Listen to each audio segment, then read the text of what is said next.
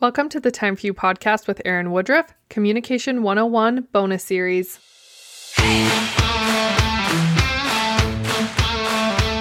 My name is Erin, and my goal is to help you find time for yourself. Life gets busy, and we tend to lose ourselves in the mix of marriage, motherhood, and everything else. Let's rediscover your passions and make some time for you. Welcome back, everyone. I am loving these bonus podcasts, mainly because it doesn't take a lot of time for me to record or edit. And also, I have just really loved breaking one concept down into a really bite-sized piece. So if you're enjoying these, please let me know, because if you are, I'm going to keep doing them. If not, then I might drop them. Who knows?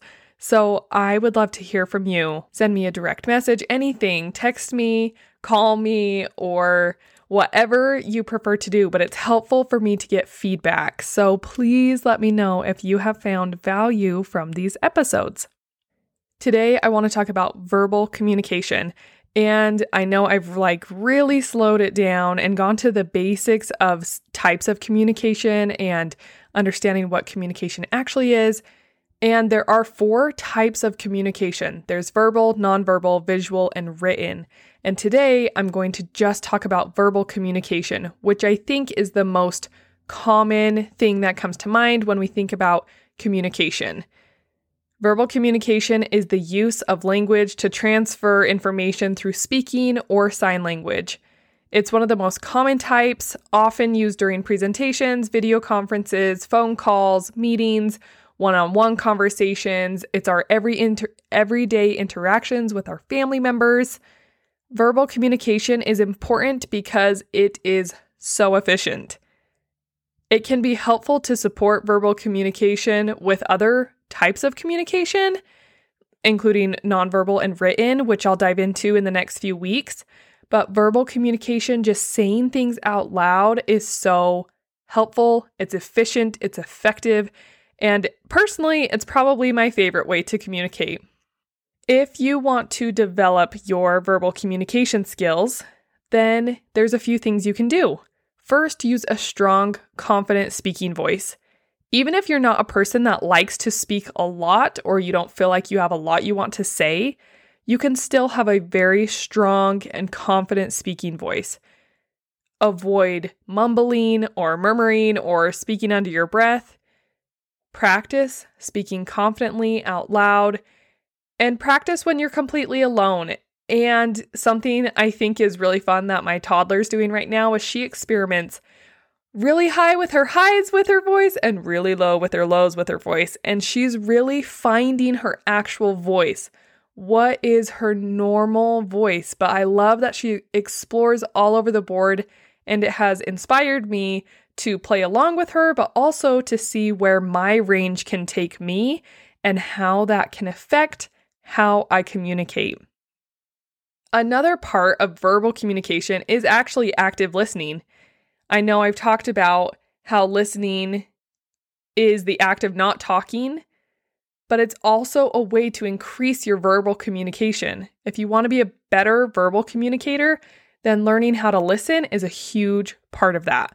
So just remember that. And then the last thing I'll say, if you want to get better at verbal communication, is to avoid filler words. This can be really tempting, especially if you are presenting or if you're in the hot seat or anything like that, but avoid ums, likes, yeah, so, but, and I do say all sorts of things like that with my podcast. I actually edit a lot of them out. And it's very natural and very normal.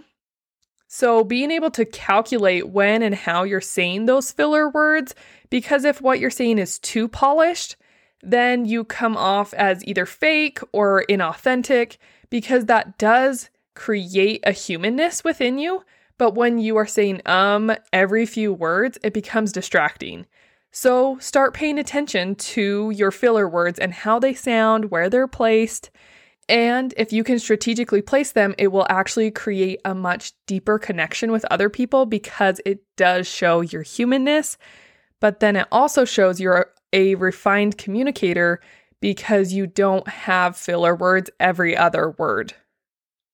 When I was in my early 20s, I was learning Spanish, and this was actually a really good practice in getting rid of my filler words, because when I took a pause to think about what I was trying to say in Spanish, my brain was so busy trying to translate and figure out what I was going to say that I didn't actually say anything with my mouth. So kind of a weird byproduct is that I had these filler words kind of disappear in my language, and they were replaced with breaths or with natural pauses. And so now when I speak in English, some of it is still there, but especially when I speak in Spanish now, a lot of them are removed because I have to think so hard with my brain.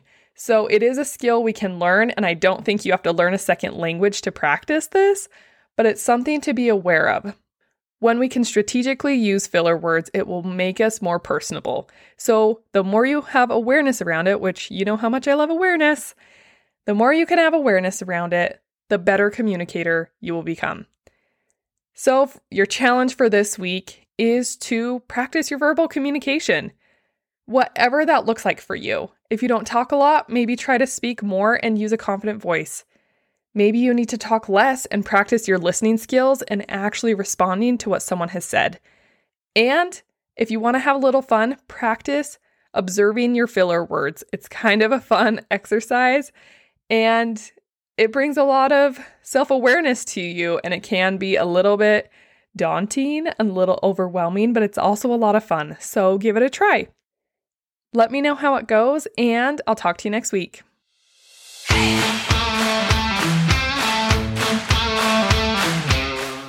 Are you finally ready to have the hard conversation that could change your relationship? Well, great news. I have a free hard conversations toolbox that I have made just for you. You can grab it in the show notes or go to my website, erinwoodruffcoaching.com/toolbox.